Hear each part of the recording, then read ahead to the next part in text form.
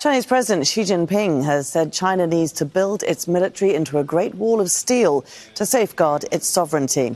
That's as he put the economy and security at the centre of his closing speech on the final day of the National People's Congress. The leader was elected as president for a third time last week. The NPC has also passed a sweeping plan to reorganise the country's institutions. Katrina Yu has more from Beijing.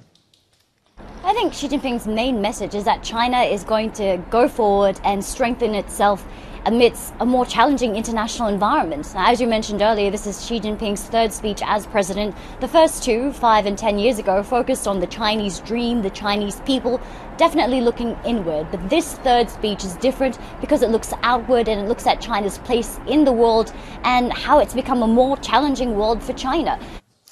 US President Joe Biden says he will address issues in the banking sector on Monday.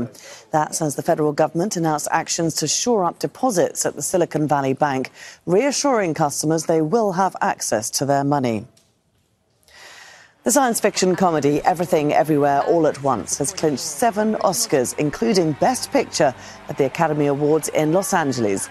The film's lead star, Michelle Yeoh, made Oscar history as the first Asian woman to win the Best Actress category. Ke Huy Quan, who plays the role of her husband, clinched Best Supporting Actor. Thousands of protesters have been rallying in Greece as anger grows over the country's deadliest rail disaster. 57 people were killed last month when 2 trains collided head-on. Demonstrators are demanding a thorough investigation. Both Ukraine and Russia say they've killed hundreds of enemy troops since Saturday in the fight for control of Bakhmut in eastern Ukraine. Kyiv says defending the city is important to buy time for a planned counter-offensive. Russian forces, aided by the Wagner private military group, say a win in Bakhmut could pave the way for further advances.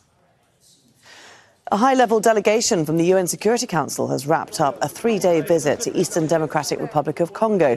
The delegation has stressed a political solution is needed to end the conflict with M23 rebels.